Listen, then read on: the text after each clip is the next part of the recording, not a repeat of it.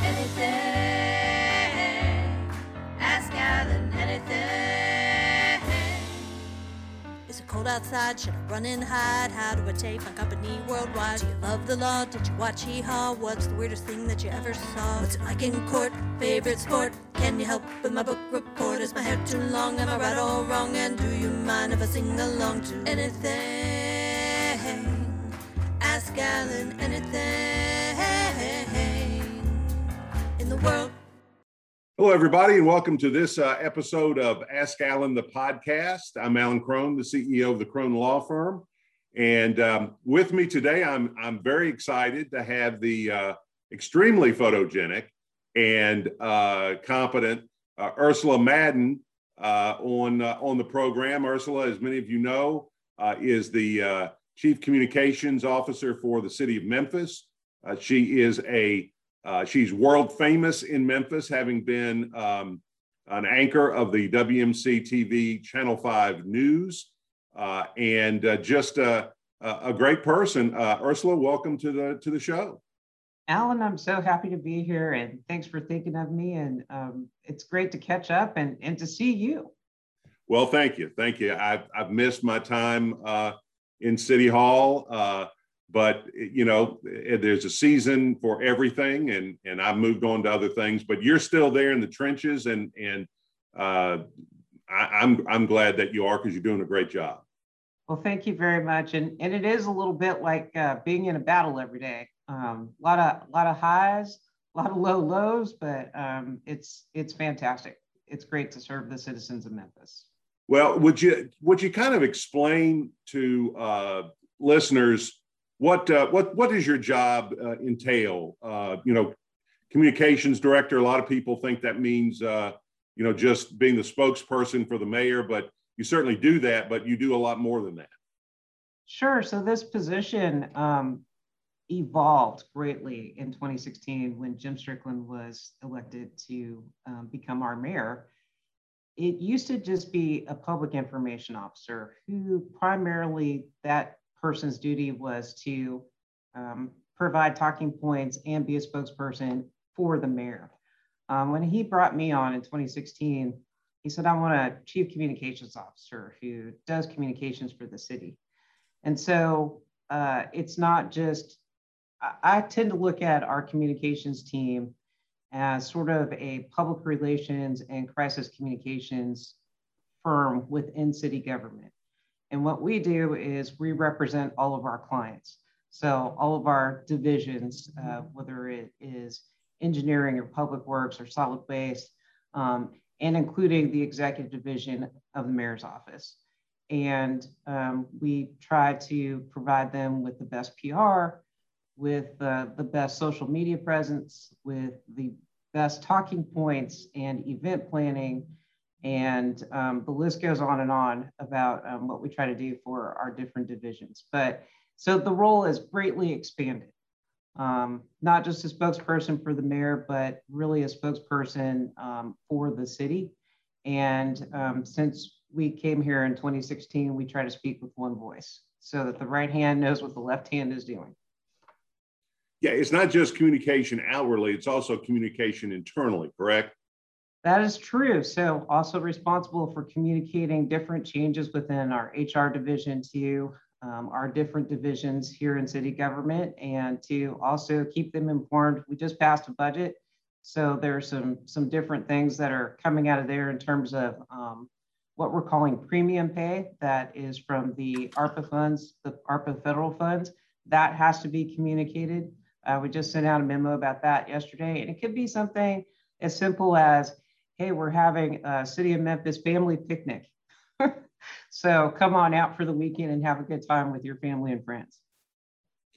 What has been your, where do you think you've made the biggest difference in that transition from, you know, kind of a mouthpiece for just the mayor to having a more integrated communication strategy for the whole city? Well, I think that I think that people are a little bit more aware of what is going on in city government. At least I hope. What we've tried to do with our communications is meet people where they are. So if that's on social media, if that's on Nextdoor, if that is through the mayor's weekly email that we send out to about 35,000 subscribers, we try to meet people where they are and talk about the things that matter to them and take them along on this journey. I kind of consider it an adventure. What's going to happen each and every day, we don't know, but city government has such an impact on people's lives. And if you're doing it right, they don't even know. If your roads are smooth and your garbage is collected and you're doing a groundbreaking on 3 or 4 new buildings that are going up in the next 18 months, people, don't know that's their city government at work, but they know if it's going wrong. So the challenge is making sure people know what's going on in city government to the best of our ability, and then also communicating when things aren't going quite well, and to take people along for that ride too, because they deserve to know.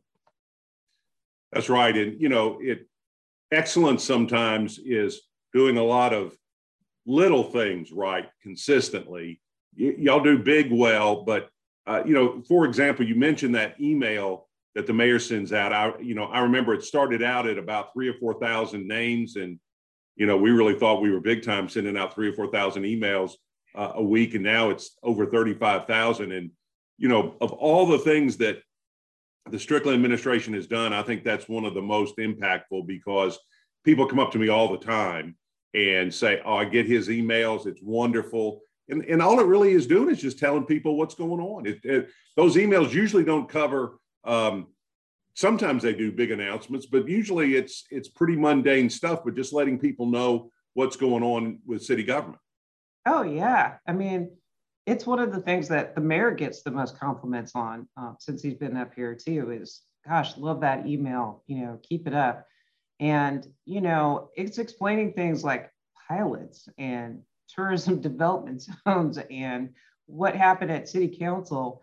And the thing that I love about it and get excited about it is it's not through the filter of any other media organization. It's, this is straight from the mayor's desk telling you what is going on inside, your government, the government that your taxes pay for. And, there's no spin on it, because it's our presentation of the facts without someone else's interpretation. And so I love the direct communication approach. We do that with Nextdoor as well. Nextdoor started off as sort of like, oh, we'll kind of dip our toe into this and see how it works. And now there's 108,000 households who subscribe to City of Memphis Nextdoor. So we can push the message out that way. And what's great about it is you can get down into a community. You don't have to send a message to all 108,000 households. You can send, maybe it's just to Orange Mound or, a certain zip code. So I love the flexibility and our ability to communicate directly to people. Yeah. And, I think a lot of people who watch this and listen to this podcast are business people, entrepreneurs. And I think that's a good lesson for the private sector as well, is you can't just use one channel of communication anymore. You can't just do television or radio or Facebook. You've really got to get across the board, because different people use different platforms for communication. Unlike when I was growing up, you had 3 television channels and that was about it. And a daily newspaper. Yes. Yeah, now today, if people don't see it on their social media timeline, it didn't happen and it's not true. So it's evolving, and media has really evolved. Even in the last 4 or 5 years, it's evolved even more. There's just so much diversity in where you can get information and where people choose to get information. And if you don't evolve with it, you kind of end up potentially going the way of the dinosaurs. Sure. Well, let's talk about, let's not go all the way back to the dinosaurs. But now I know, because you and I are friends, I know that you're from the Great Northwest. You didn't grow up in Memphis.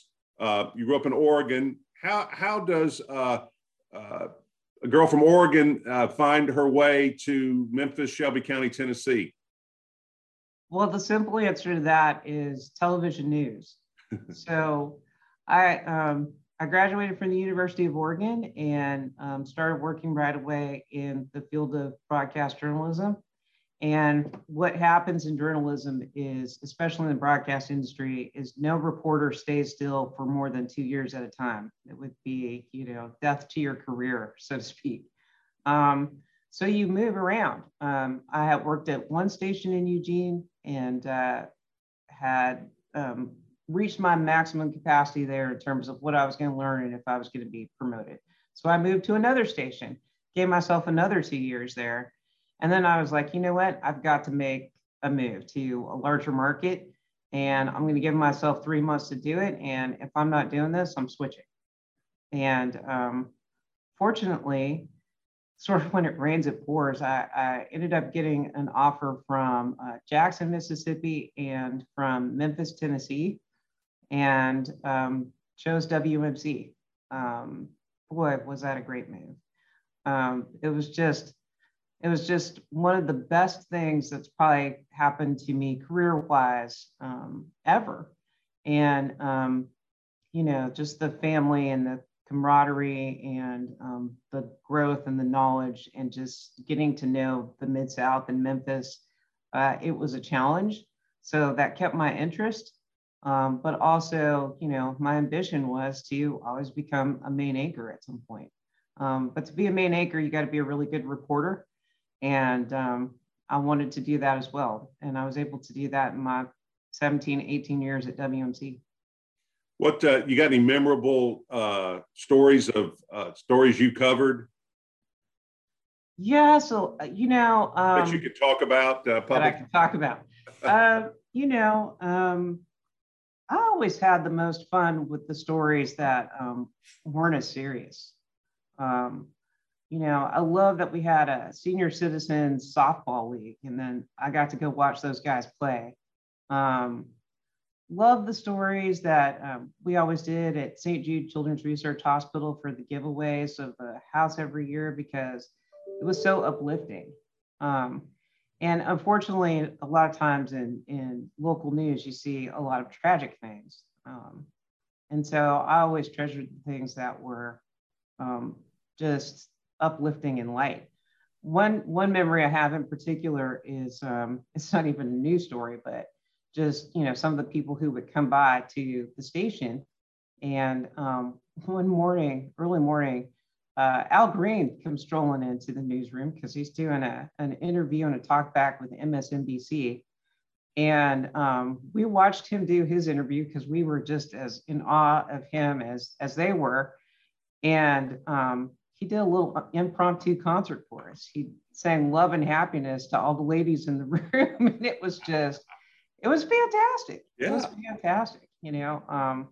I treasure that memory. I treasure flying with the Blue Angels and getting sick in the jet. Nothing like going at Mach 6 in an F-18 and being halfway to Nashville in like 5 seconds. So, just a lot of fun things. Those are the things that stand out the most to me. Now, was there a particular story or a particular event that where you made your bones that established you as a Memphis reporter and propelled you towards the anchor desk? I feel like I had a lot of those. Almost too many to remember. The longer you stay alive, the more you forget. Yeah. One story that was really tragic to me was talking about the number of teen pregnancies in the city of Memphis in a given year. I think in hindsight, that made national news, but I also think it exposed something that was very uncomfortable for Memphians and the city of Memphis, and nobody knew quite how to deal with it. I think not even our newsroom really understood the impact that making that reveal or telling that story was going to have on the community. But it was also something, sometimes you turn over a rock and you see the ugly that's underneath. And sometimes that's what's needed to be done so that you can try and help find a solution to an issue. So I think that's one of the stories. I think I had a lot. Some of them are more tragic than that I would like. One of the stories that I actually got an Emmy for, which is kind of ironic in a way because it has to do with the Memphis Police Department. But they used to do an undercover training camp for undercover officers down in Mississippi. And one of the instructors was this former FBI agent who went undercover, and he was helped train these guys. So I got to go down there, see what they go through, see their training, and it was insight that nobody else had done before. And so that got me an Emmy Award. So I was always grateful for the Memphis Police Department for that. Well, very nice. Very nice. So this is the question everybody watching this wants me to ask, and that is this. Is Joe Birch really as nice of a guy in person as he is on the air? He's the best. Oh, yeah, that's my TV husband. Yeah, former TV husband. I guess I can't claim him anymore. But yeah, he's salt of the earth, just down to earth guy, really cares about Memphis, really cares about storytelling, and that's his real hair. He is a great guy. You hear he gets a lot of accolades and so forth, but he does a lot of really great things under the radar. He doesn't ask for any recognition. And if there's a charity that needs a master of ceremonies, he's one of the first ones to step up and do it. And I know that you two were partners for a long time, and it's got to be great to have someone like that. And I think he would probably say the same thing for you. Having, someone quality on the other side of the desk has got to make you better. It's got to up your game. Oh, totally. Bring your A game when you're with Joe Birch. I considered him a mentor before we became partners on the anchor set.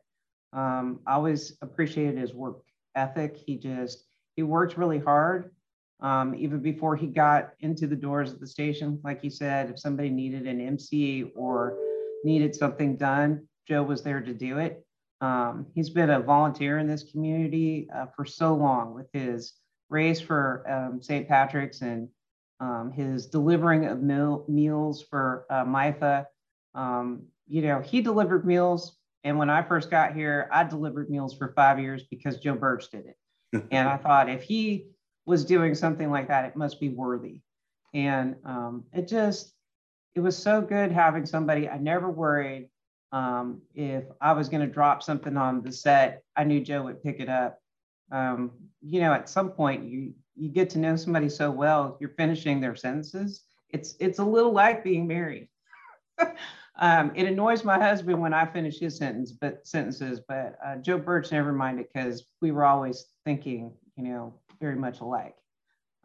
So it was just very comforting. And he says that I'm his favorite. He's had about like 10, former television wives. We all lined up for a photo one time, and there was like 10 of us.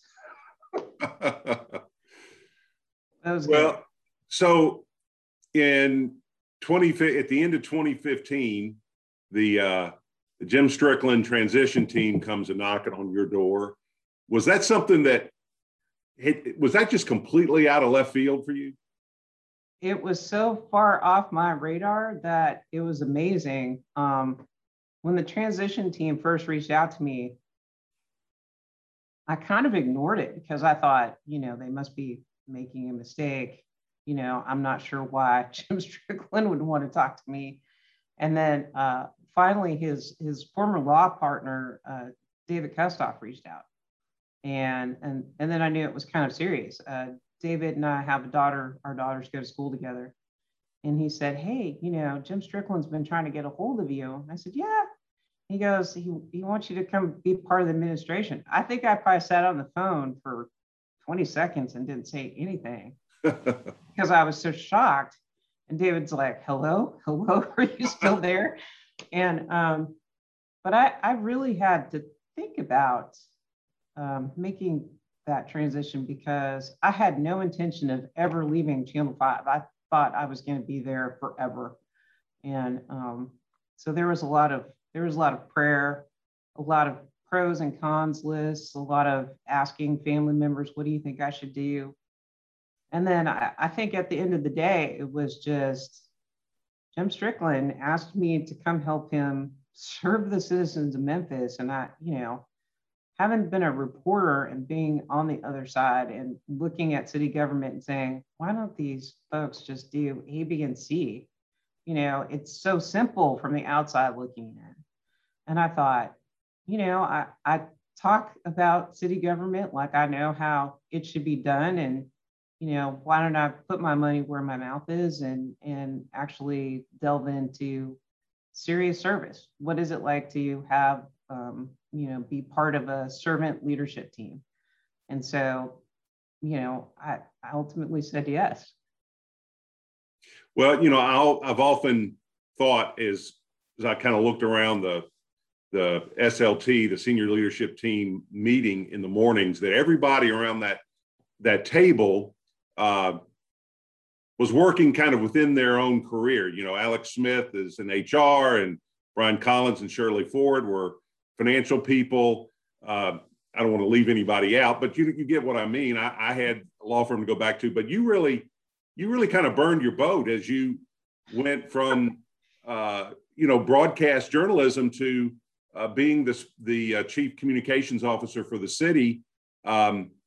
What was the biggest adjustment that you had to make in that transition? I want to actually say the pace and being on the other side of the microphone. We are always prided ourselves in television news about breaking news. We did, breaking news story and we handled it so well. And we were the first to deliver it. And here in city government, you're almost on the inside of every breaking news story that has to do with the city, well before anybody on the outside knows it's even going on. It probably took me about 8 months, maybe 9, maybe even 10, before I was like, okay, I can do this. I mean, it was a moment. Handling budgets, handling personnel, being responsible for people, building what is now our communications team. I mean, we started off with 4 people. We now have 24 people. And it takes that many people to actually run an effective communications team. But I think the pacing and being inside and having all this knowledge about all these things that I know are going to become news, that was a big adjustment in the pace. I've never had more meetings in my life than I've had since I became involved in city government. And with the pandemic and going to webinars and Teams meetings and GoTo meetings, those meetings even increased in my day. So it's kind of amazing, the transition that took place. It took quite a bit of an adjustment. Sure. Yeah, I don't know quite how to ask this question, but, again, going from one side to the other, if you were to go back to, at some point, go back into the media, the fact that you were involved, does it humanize the players more so? In other words, when you're outside and you're looking in, well, it's the city, it's the mayor, it's the city council. Now these are all people that you know. And does that put a kind of a different spin on how you think you might cover the news going forward? Not because you know them and you're friends, but because you've seen the humanity of it. I think it would change it. One of the things that actually sort of hurt my heart when I came into this was how deeply unknowledgeable I was about city government. You work on the outside of something and think you know it very, very well. And the truth is that you don't know. And you couldn't know until you were here in this environment, in this atmosphere. And what's actually kind of shocking is the number of reporters out there who cover city government who don't know. They don't know where to look. They don't know where to research.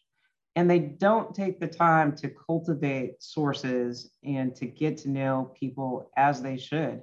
I have stood back really in horror and watched some of the coverage of city issues and also of the people who are a part of city government and just been amazed. Whether it's, in my opinion, lazy reporting or just lack of knowledge or quite frankly, certain people's own agendas. Reporters have agendas. It's been a little disheartening, and sometimes I feel kind of sad about my former profession, and I try to look back on it and say I hope that I didn't approach this story this way. But it was very humbling to come in and realize how much I did not know about how city government works. It was quite frankly embarrassing and humiliating, but being on the inside of it and seeing how hard people work, not just the mayor, but all the division directors and all the people who work under them and all the people who provide city services. It's been humbling, and I understand how hard city employees work, and it gives you a different perspective. I think city employees a lot of times get a bad rap about not working hard and you're sucking tax dollars away, and what do we get? But we actually provide a very, very good product that only breaks down about 2% of the time. And, the truth is that these folks work really hard. And that's from our mayor to our city council members who, we may disagree with them on certain issues, but they think they're doing the right things, and they think they're doing the right things for the citizens of Memphis. So it does humanize people. And 2021, I think a lot of us have become really cynical about institutions. And, there's a lot of justification for that. Sure. But I think it's important to remember that institutions are made up of people. And I can only speak to city government. There are just so many people in city government that love the city of Memphis and are doing what they do out of that love. They could be making more money or doing more things other places.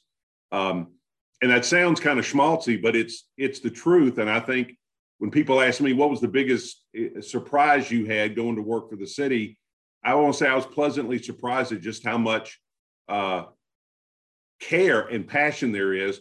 May not agree with everybody all the time, but as you say, from the city council, the mayor, to rank and file employees, is a lot of good going on every day by people who work for the city of Memphis. So true, and they're just so dedicated, and that comes from the top too. I mean, I know you were teasing about us being obligated to say nice things about Jim Strickland, but leadership matters, and so if the person at the top is saying, I'm going to work hard and be held accountable, makes everybody else say the same thing. And that's what's been great about working with this team and the other folks who are on the senior leadership team. They're there working just as hard as the mayor is, trying to make sure that not only does he look good and is well represented, but that the city looks good and is well represented. And it's amazing. I think the other thing that's helpful too is that there's no, someone asked me one time, how is it that you all are able to hold big stories or big events in confidence and nobody finds out about them? And how are you guys doing all these things with the TDZ and making all these changes and, making all this progress? And, one of the things I said was, well, for starters, the mayor's got this incredible team and we're all learning from each other, which is very important. And I said, but also nobody on that team is trying to be mayor. There's no undercutting of Jim Strickland. Nobody's trying to jockey for position or, become the, next elected mayor of the city. And I think that makes a difference. And I think that may have been something that we haven't seen in previous administrations. Well, I know that was the transition team's goal, was to get people in leadership positions that had, that had competence and had experience and commitment to the mission of their particular role, as opposed to, paying off a lot of political favors by putting people in various roles. And, it was a gamble on one level because it's a little unorthodox politically, but I think it really has paid off for the city for the reason that you say. I mean, we had some passionate debates, and I'm sure you still do amongst the leadership team. But once the decision was made, I can't think of a single time that win, lose, or draw, everybody on that team said, okay, that's what we're doing. And they all pitched in, and that is rare. Not just in politics, but in business and life. It's rare that you have a team that cohesive. Yeah, I agree. And I hope some of the things that have changed, there was not a C-suite or a senior leadership structure prior to city government, prior to 2016. But that's one of the things I hope survives. And I hope that survives for, the next incoming mayor, whomever that may be, just because the reporting structure, the way it was before with a CAO just reporting to the mayor, you can't manage it all. You just can't.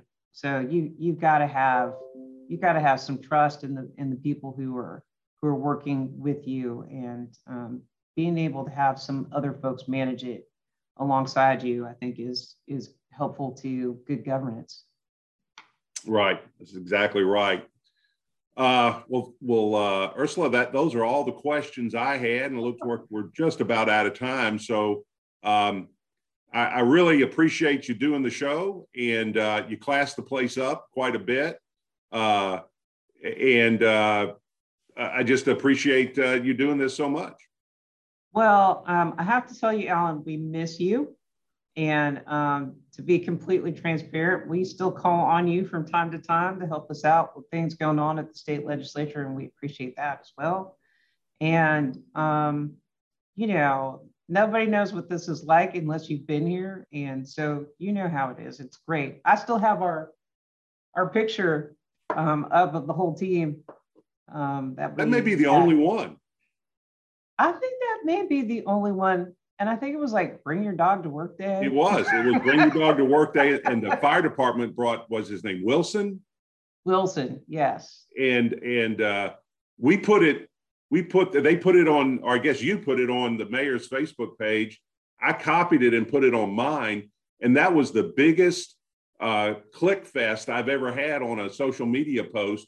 And I tell Jim that was because I had the mayor on I think it's because I had the dog. I think it was the dog. I think it was the dog, but don't tell Jim that. Now it's a great picture, and that's the original team right there. So it's fun to look at. Well, very good. All right. Well, Ursula, thank you so much. Thank everybody for listening. If you've enjoyed this podcast, and come on, let's not kid ourselves. This was a great podcast. This was a good one. Please share it on social media, email it to folks you think might be interested in it. And if you've got some questions for us, send us an email at acrone@cronelawfirmplc.com. You see the email there on the screen. And Ursula is going to go back to serving the citizens of the city of Memphis, and I'm going to go get some justice. So thank you all for listening, and I'll see you next time.